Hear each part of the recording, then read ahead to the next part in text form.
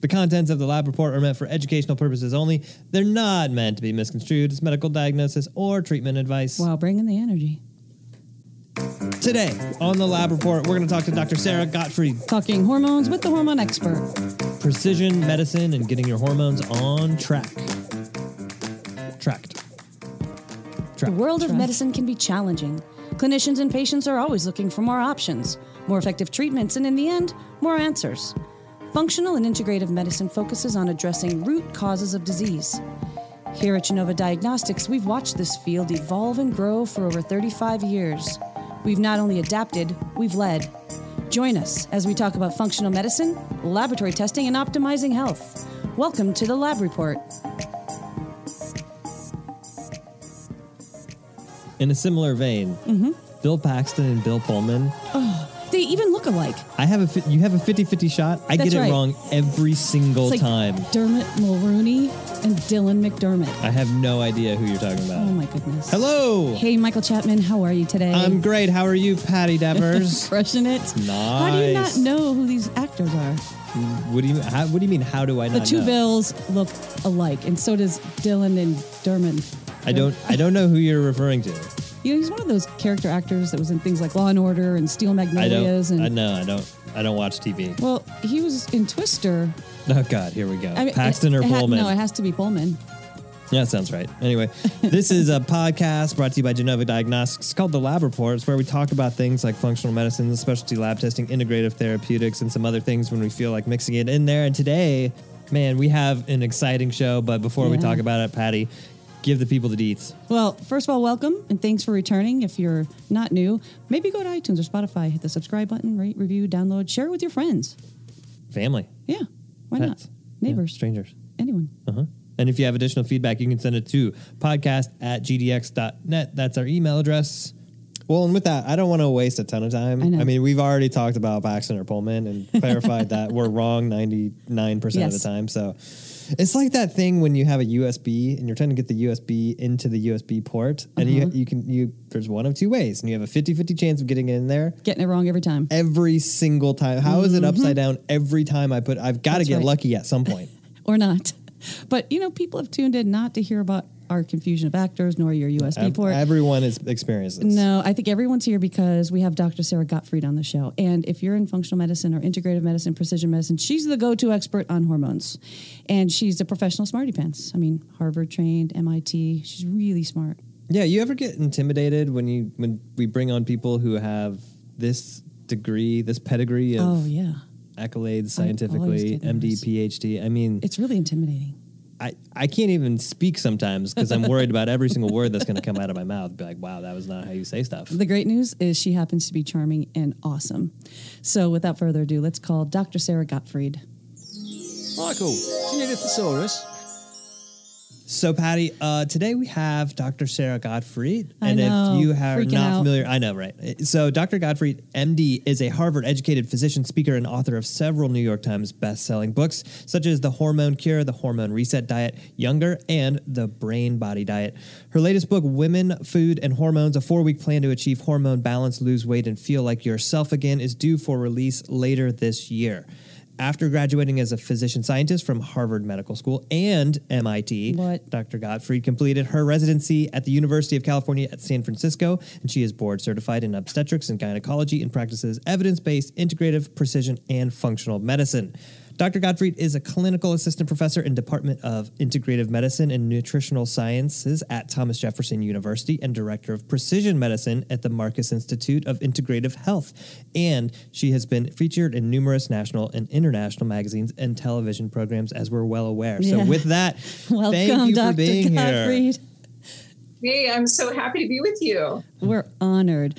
And, you know, just to start out, although you're conventionally trained, your journey to root cause medicine is kind of similar to many that we hear. Can you touch a little bit on your life experiences that caused your mind shift toward that personalized lifestyle approach?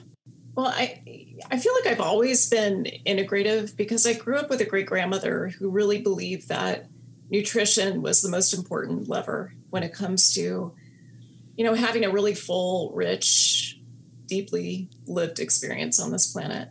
So I grew up with this woman who practiced yoga every day, who had a whole foods diet, and really taught me that, you don't find the answer to health in the bottom of a pill bottle.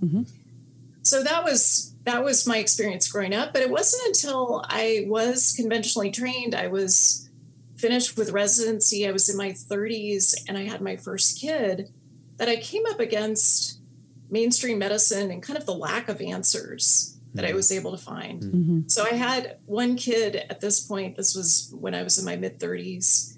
I had so much trouble losing weight after I had that baby. I had just this feeling of so much stress, and just like I was aging faster than felt normal for being in my 30s. So that's when I went to my lovely mainstream primary care doctor and said, listen, I've got all of these problems. I'm stressed. I have a hard time winding down at night. I have a hard time enjoying my husband the way that I want to enjoy him.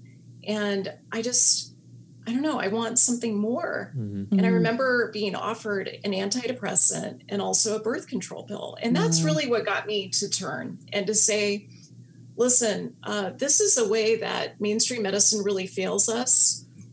That was one example of a way that women are failed. Men are failed too. And that got me to say, this is not the way I want to practice. I need to bring in root cause medicine. I need to be looking at a much deeper phenotype in terms of what my patients are experiencing.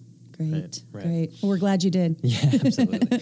Well, and as sort of a precision medicine, functional medicine key opinion leader with a Harvard background, what's been your experience in trying to bring kind of where you're at from precision medicine and these concepts to more of the conventional space? Yeah, frankly, it hasn't been that great. I think I think language matters a lot.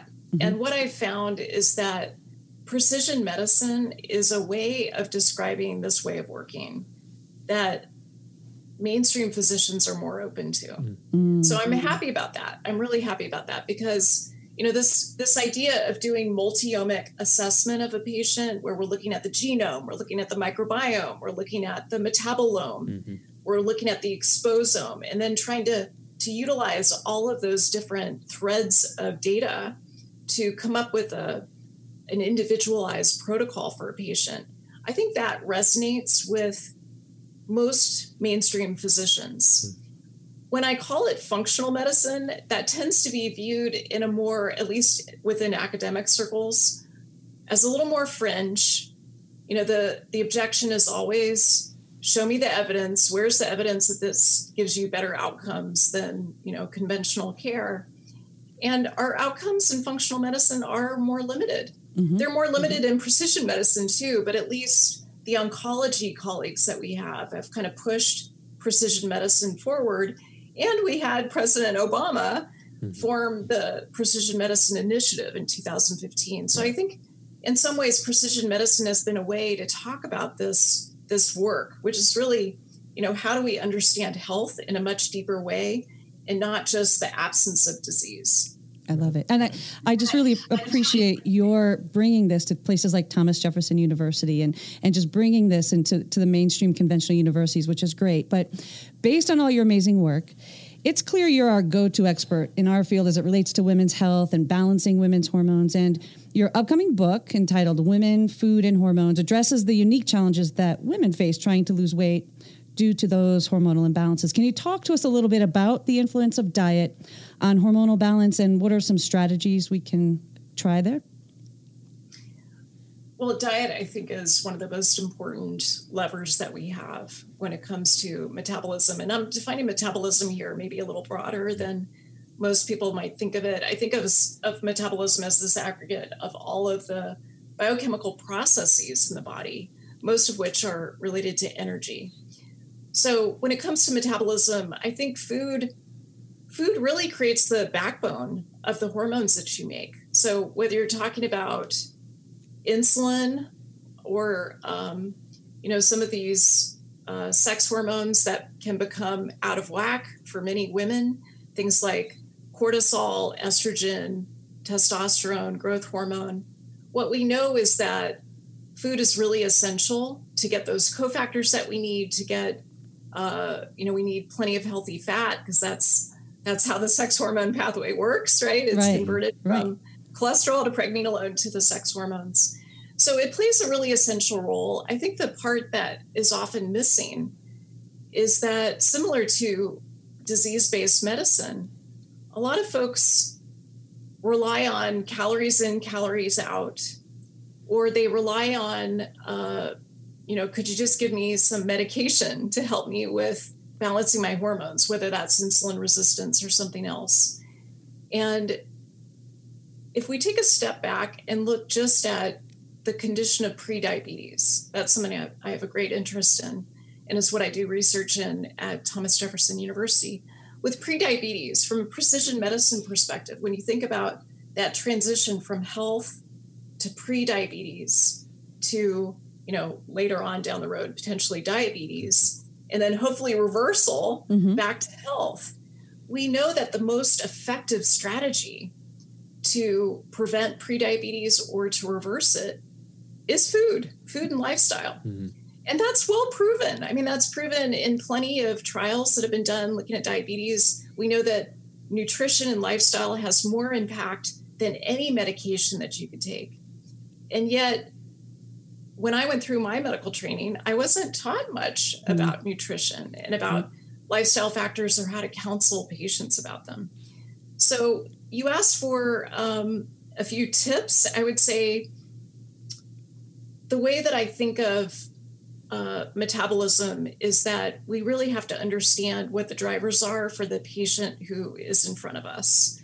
I was just talking to a patient, for instance, who is a physician. She's got a lot of stress that she juggles. We can see when we do some advanced biomarker testing that she's got some issues with cortisol. She's got some issues with dysestrogenism. And her insulin and glucose are actually quite good. So she's someone who needs some help with, kind of how stress affects the sex hormone pathways. She needs some help with nutrition. She's very low in B vitamins. I know that from a metabolomics test that I ran. So we need to make some adjustments to help her with her metabolism. But I don't want people to have the impression that, it's 100% glucose and insulin. I think that's part of the story for a lot of us, but not for all of us. Got it. Right. Well, and with that, it's interesting because it seems like even insulin resistance these days, and like what you were talking about, prediabetes, has gotten finally a little bit of its due attention as far as how much it contributes to just so many different pathologies, chronic diseases. And I'm wondering, do you use things like continuous glucose monitoring? Do you feel like that's helpful as it relates to prediabetes, insulin resistance, or even hormone imbalance? Definitely. So I use a continuous glucose monitor probably in about 80% of my patients. Wow. And here's why. That woman I just described is a bit of a anomaly. Her insulin resistance score is really low. She's that's not, the cause of her metabolic issues. But what we know is that when you just take a snapshot, say once a year, when you go see a physician, and you look at fasting glucose, hemoglobin A1C, we know that misses a lot of people with prediabetes. Mm-hmm. So when you use dense data, when you have comprehensive analysis, such as with a continuous glucose monitor, we know that it helps us diagnose about 16% more patients with prediabetes, probably about 2% more patients with diabetes. And it just tells us a lot more about how that individual responds to food, because we know that's very personal. Mm-hmm. Some people can eat more carbohydrates. Other people are more carb intolerant. And so when they have a sweet potato, their glucose spikes up to 200. So part of what we want to do is to be able to individualize. And the continuous glucose monitor really allows us to do that. Right. And that data is very compelling to patients once you explain it to them. But you talked a little bit about cortisol. So do you recommend any other wearable devices such as HRV monitoring? And what role do you see that playing in optimizing hormones? Yeah, I love HRV testing. So I think, if we take a step back and talk for a moment about HRV. We know it's a measure of the balance between the sympathetic nervous system, fight, flight, freeze, versus the parasympathetic autonomic nervous system, which is rest and digest. And what I find with a lot of my patients, especially those with a lot of stress, is that their HRV is quite low. So that reflects not enough vagal activity, not enough parasympathetic activity, maybe too much of the sympathetic nervous system. And so we have to help those patients get back into balance. So with HRV, it's amazing to me how modifiable it is. Yeah. So there's a lot of different factors that relate to HRV, heart rate variability, that time between each of your heartbeats. Have you guys talked about HRV before? Yeah, we have. Yeah. So people have a basic sense of it. Mm-hmm. But what is amazing to me, I just had a patient last week who was telling me that her HRV, as measured with her Aura ring, was kind of down in the 30s when we first started working together. We've worked a lot on gut rehab. We've focused on opening up her detox pathways, and her HRV is now consistently over 70. She even had a day last weekend, I guess the Sunday before, since I talked to her last week, where her HRV was 92. Wow. And that's the kind of thing that we're seeking with wearables, to look at the trend over time and to help patients, do these N of 1 experiments, which is a key tool of precision medicine, so that we can really find what's most impactful for that person. Right. In optimizing hormones, I think there's always this discussion about, especially within the functional medicine, precision medicine, and maybe some of our anti-aging communities, about when do you reach for the actual bioidentical supplementation, or are we talking about root causes and kind of fixing the overall balance between hormones? What is your approach as far as trying to correct hormone dysfunction, imbalance, and maybe when do you reach for something like bioidentical hormone replacement?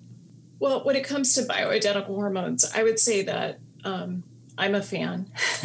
So I always assess my patients for whether it's a good fit for them. And this applies to both men and women. So with bioidentical hormones, part of what we're looking at is what symptoms do you have? So if we stick with women for a bit, I'm looking at, in a woman who's, say, perimenopausal or menopausal, I'm looking at, what are your symptoms? Are you having vasomotor symptoms? Is sleep disrupted? Are you feeling fatigued? What about mood? What's going on with brain function? Are you noticing that executive function is changing? Are you feeling more brain fog? Are you noticing that cerebral hypometabolism that tends to affect women over the age of 40? So those are some of the symptoms that I'm looking at, and we can even refine that further. And we know with bioidentical hormones, you need to have a compelling reason. I think, if anything, the issues and the problems of the Women's Health Initiative have gotten us to shore up the evidence behind what we recommend with bioidentical hormones. Although, my quick version of WHI is that it was the wrong study done in the wrong women with the wrong intervention, the wrong hormones at the wrong time in their life. So it didn't really answer a lot of the questions that I have about bioidenticals. But in general, the way that I approach it is I put together a matrix with the patient where we're looking not just at symptoms, we're looking at genomics. We're looking, I use your test quite a bit, as well as some other genomic testing, looking at hormone balance. I also do a lot of biomarker testing, especially cardiometabolic function, because we know that perimenopause and menopause is where a lot of women catch up to men in terms of coronary heart disease, as well as other issues related to cardiovascular disease. We also know that, we want to look at the pros and cons. It's almost like a balance sheet, right? We want to look at, okay, what are the benefits in terms of brain health, in terms of bone health? We also know that even from the Women's Health Initiative, that women had less progression to diabetes when they were treated, even with the devil we know, the conjugated equine estrogen, the medroxyprogesterone acetate. Right. And then there's the risks, of course, that we have to look at, such as breast cancer risk, stroke, blood clots. And so many of those things we can assess by looking at genomics together with biomarkers. So that's how I approach it. In general, I'm a fan, and I am looking for compelling reasons not to give it in someone who feels really motivated to go on hormone therapy. Right. How often do the imbalances correct themselves when you're looking at other root causes, things like stress, for example? How often does that happen? How often can you fix like wayward cortisol? or other hormones by fixing cortisol? Yeah, that's a good question. So cortisol has its hands in a lot of other hormones, as you know, from the sex hormone pathway. And we know, for instance, that, my personal problem when I was in my 30s was high cortisol. So I was someone who just made a ton of it, and I still have that vulnerability. And it affects insulin, it affects thyroid function. Right. It can reduce testosterone. Yeah. So by fixing cortisol, how often do you see patients' symptoms get better and their imbalances improve just based on that? Well, it's rare that we're just doing cortisol in isolation. Often we're doing, multiple things at once. But I would say in the pure cases where, I have someone who's got, say, low progesterone, or there's some sex hormones that are low and we're working on cortisol, I do see an effect. I think that can be beneficial. But I would say that's the minority of my patients. In most of my patients, we're working on cortisol and kind of getting it to that Goldilocks position alongside some other strategies that we're doing to balance hormones. Got it. And even with that, the role of the microbiome in hormonal balance isn't always intuitive to many people. Can you speak to why a healthy microbiome might be important? Yeah, the microbiome is essential. I think that's something that we've really learned in the past 10 to 15 years, and we're continuing to learn a lot more about it. We're still in the early days of really understanding the full impact, but I think what we understand is that when you look at the microbiome, the set of DNA that belongs to the microbes that we carry around in our gut, there's a subset of the microbiome called the estrobolome. And those are the microbes in their DNA that contribute to estrogen balance. Mm-hmm. So what I find is that the microbiome is an essential part of the control system for hormones. And here I'm going to totally geek out with you. I'm going to sound like a bioengineer because I am one. Yay. And what we know is that, it's not that we want to measure all hormones and then like top off each one at a time. We want to be thinking about, how do these work together? What is, as you're asking about, what are some of these interdependent relationships that exist between these hormones so that we can go as upstream as possible to try to balance hormones? And so the control system, at least the way I think of it right now, is the HPA-TGG. So that's the hypothalamic, pituitary, adrenal, thyroid, gonadal, gut axis, right? Yay. So I love all that. of those are too many things for an axis. It's a very long-winded axis, but it captures, these different factors that we want to be considering. Yeah. And the gut, of course, one of the most important modulators for the gut is food. Mm. Stress is also an important modulator in terms of increasing intestinal permeability and also a direct effect on dysbiosis. So yes, I would say the gut is an essential part of the control system for your hormones. Yeah, I love that description of it too. And I think so many times that, even something like a marker that we have on a stool test, beta-glucuronidase, which is involved in like what you're talking about, the estrobolome and detoxification of estrogen. We think of it kind of in this one-sided way where we're like, it's bad when it's high because you might be recycling too much estrogen. And then people always ask the question too, well, is there a problem when it's low? And I'm like, honestly, I think it makes sense that we have these mechanisms for a reason. Beta-glucuronidase, like there's a certain amount that we probably naturally in a healthy environment recycle. And that also relates to vitamin D and our other fat-soluble hormones too. So, we have to think of it in this sort of contextual balance. So I love that. Yeah, totally agree with that. Another thing too that I wonder, I think there's a lot of question marks around dosages, and it's just back to kind of the bioidentical hormone replacement, what do you use as one of your main leverage points around deciding about dose? And we don't have to get into like specific milligrams type thing, but I'm just wondering, like, what are you commonly using as your leverage point?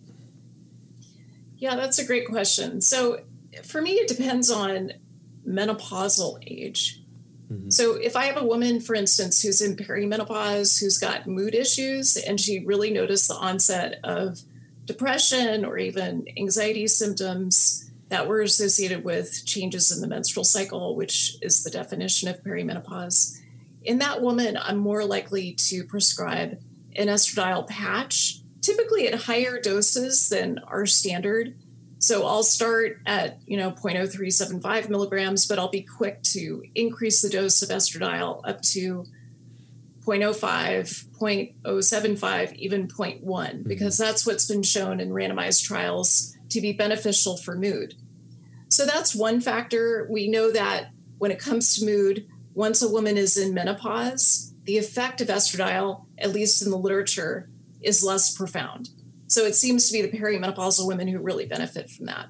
So it depends in some ways, Michael, what your outcome is that you're after. Mm-hmm. If I have a woman who's looking to increase bone density, as an example, even though estradiol is not approved for the prevention or treatment of osteoporosis, we know that really low doses, even a quarter dose, is associated with improved bone density at both the hip and the spine.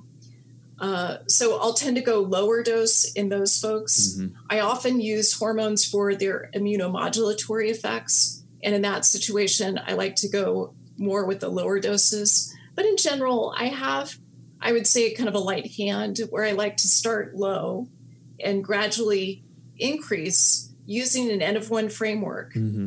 And depending on what the outcomes are that we're seeking. Got it. Can I piggyback on that point of it with supplementation? I mean, you talked a little bit about the WHI, and I think we share your problems with it, the who, the when, and the what. As it relates to prescribing bioidentical supplements, do you have an age limit where you won't go any further, or where you stop, or is it just perimenopausal and menopausal? Do you have an age where you stop? Yeah, another good question that I think has not really been answered by the literature yet. So, the latest guidelines are that we are careful about initiating hormone therapy, that we do it within 10 years of menopause, or, the cutoff is somewhere around age 60 to 65. There's a little bit of a gray area there in terms of the guidelines from, say, the North American Medical Association. No, North American Menopause Society, sorry, NAMS. So what we know is that with women who are, at least from the observational studies, we know that women can continue hormone therapy without significant risk. I think what we learned from the Women's Health Initiative is that if you wait too long, so if you have a woman who's been, kind of suffering with vasomotor symptoms, has been totally untreated for those, mm-hmm. and then you suddenly give her something like conjugated equine estrogen and medroxyprogesterone acetate at age 65 or 70, that is dangerous and provocative. Right. And it's associated with an increased risk of heart attack. And we know that that's not a good idea. I mean, none of us would do that anyway. Right.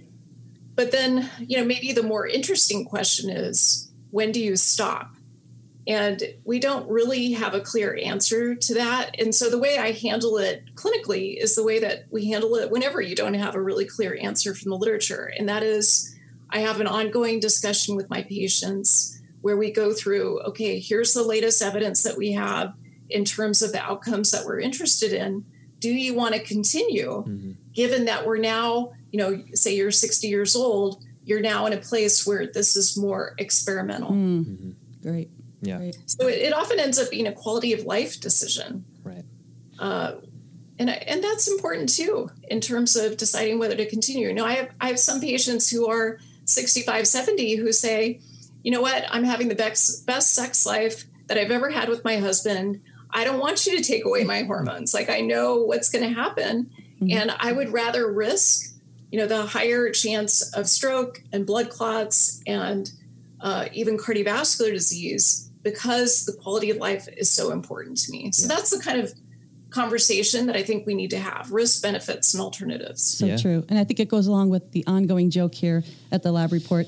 It depends. Every patient is different. So it depends. It depends, or it's complicated. That's kind of another version of it depends. That's right. Yeah. The multi-omics approach, the precision, it's complicated. It's very complicated. It is. Well, in addition to encouraging everyone to anticipate your upcoming book, Women, Food, and Hormones, a 4-week plan to achieve hormonal balance, lose weight, and feel like yourself again, how else can listeners find you and learn more, or perhaps work directly with you? The best way is to go to my website, saragottfriedmd.com. You can also learn more about the book there. You can get some free downloads that can help you go deeper with the book. In terms of my medical practice, I've got a long wait list, but I do still see executives and professional athletes as well as normal folks.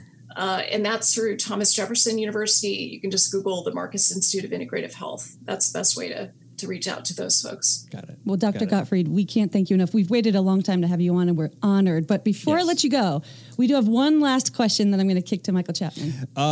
We have a ridiculous, silly question called the fireball question that we ask everyone. It's different. It's meant to make you uncomfortable, but it's not really.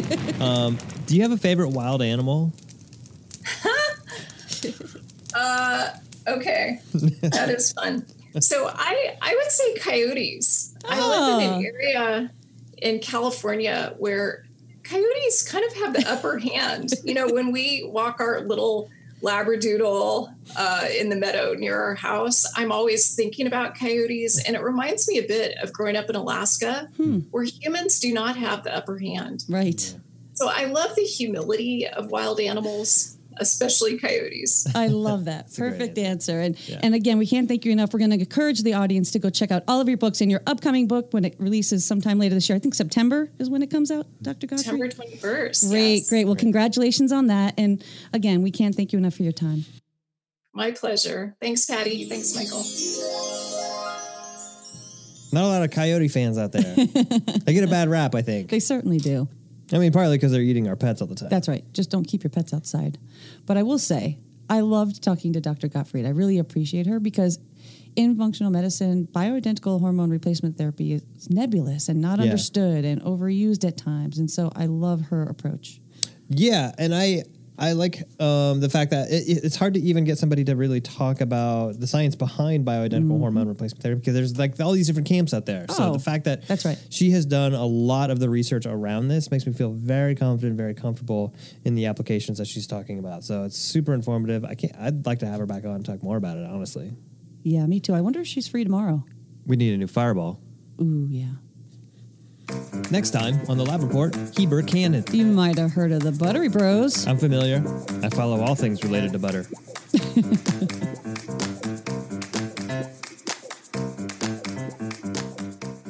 You've been listening to the Lab Report. If you like what you hear, please subscribe to our podcast, rate us, and leave us a review. To learn more about Genova Diagnostics, visit our website at gdx.net. There you'll find information on specific testing, educational resources, and how to connect with our show. Call us at 1-800-522-4762 or email us at podcast@gdx.net. Another one.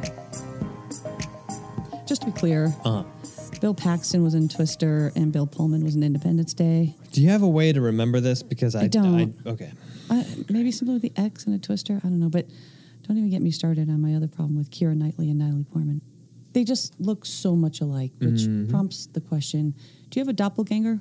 Someone that looks like you? I have been told that I do have one. Like just a normal, everyday person or like a famous person? No, it was actually someone who played guitar. It was kind of a weird thing. I don't know who, but yeah. Somebody sent me this picture. I was like, oh my God, that's me. like my promo. Whoa. That I never had.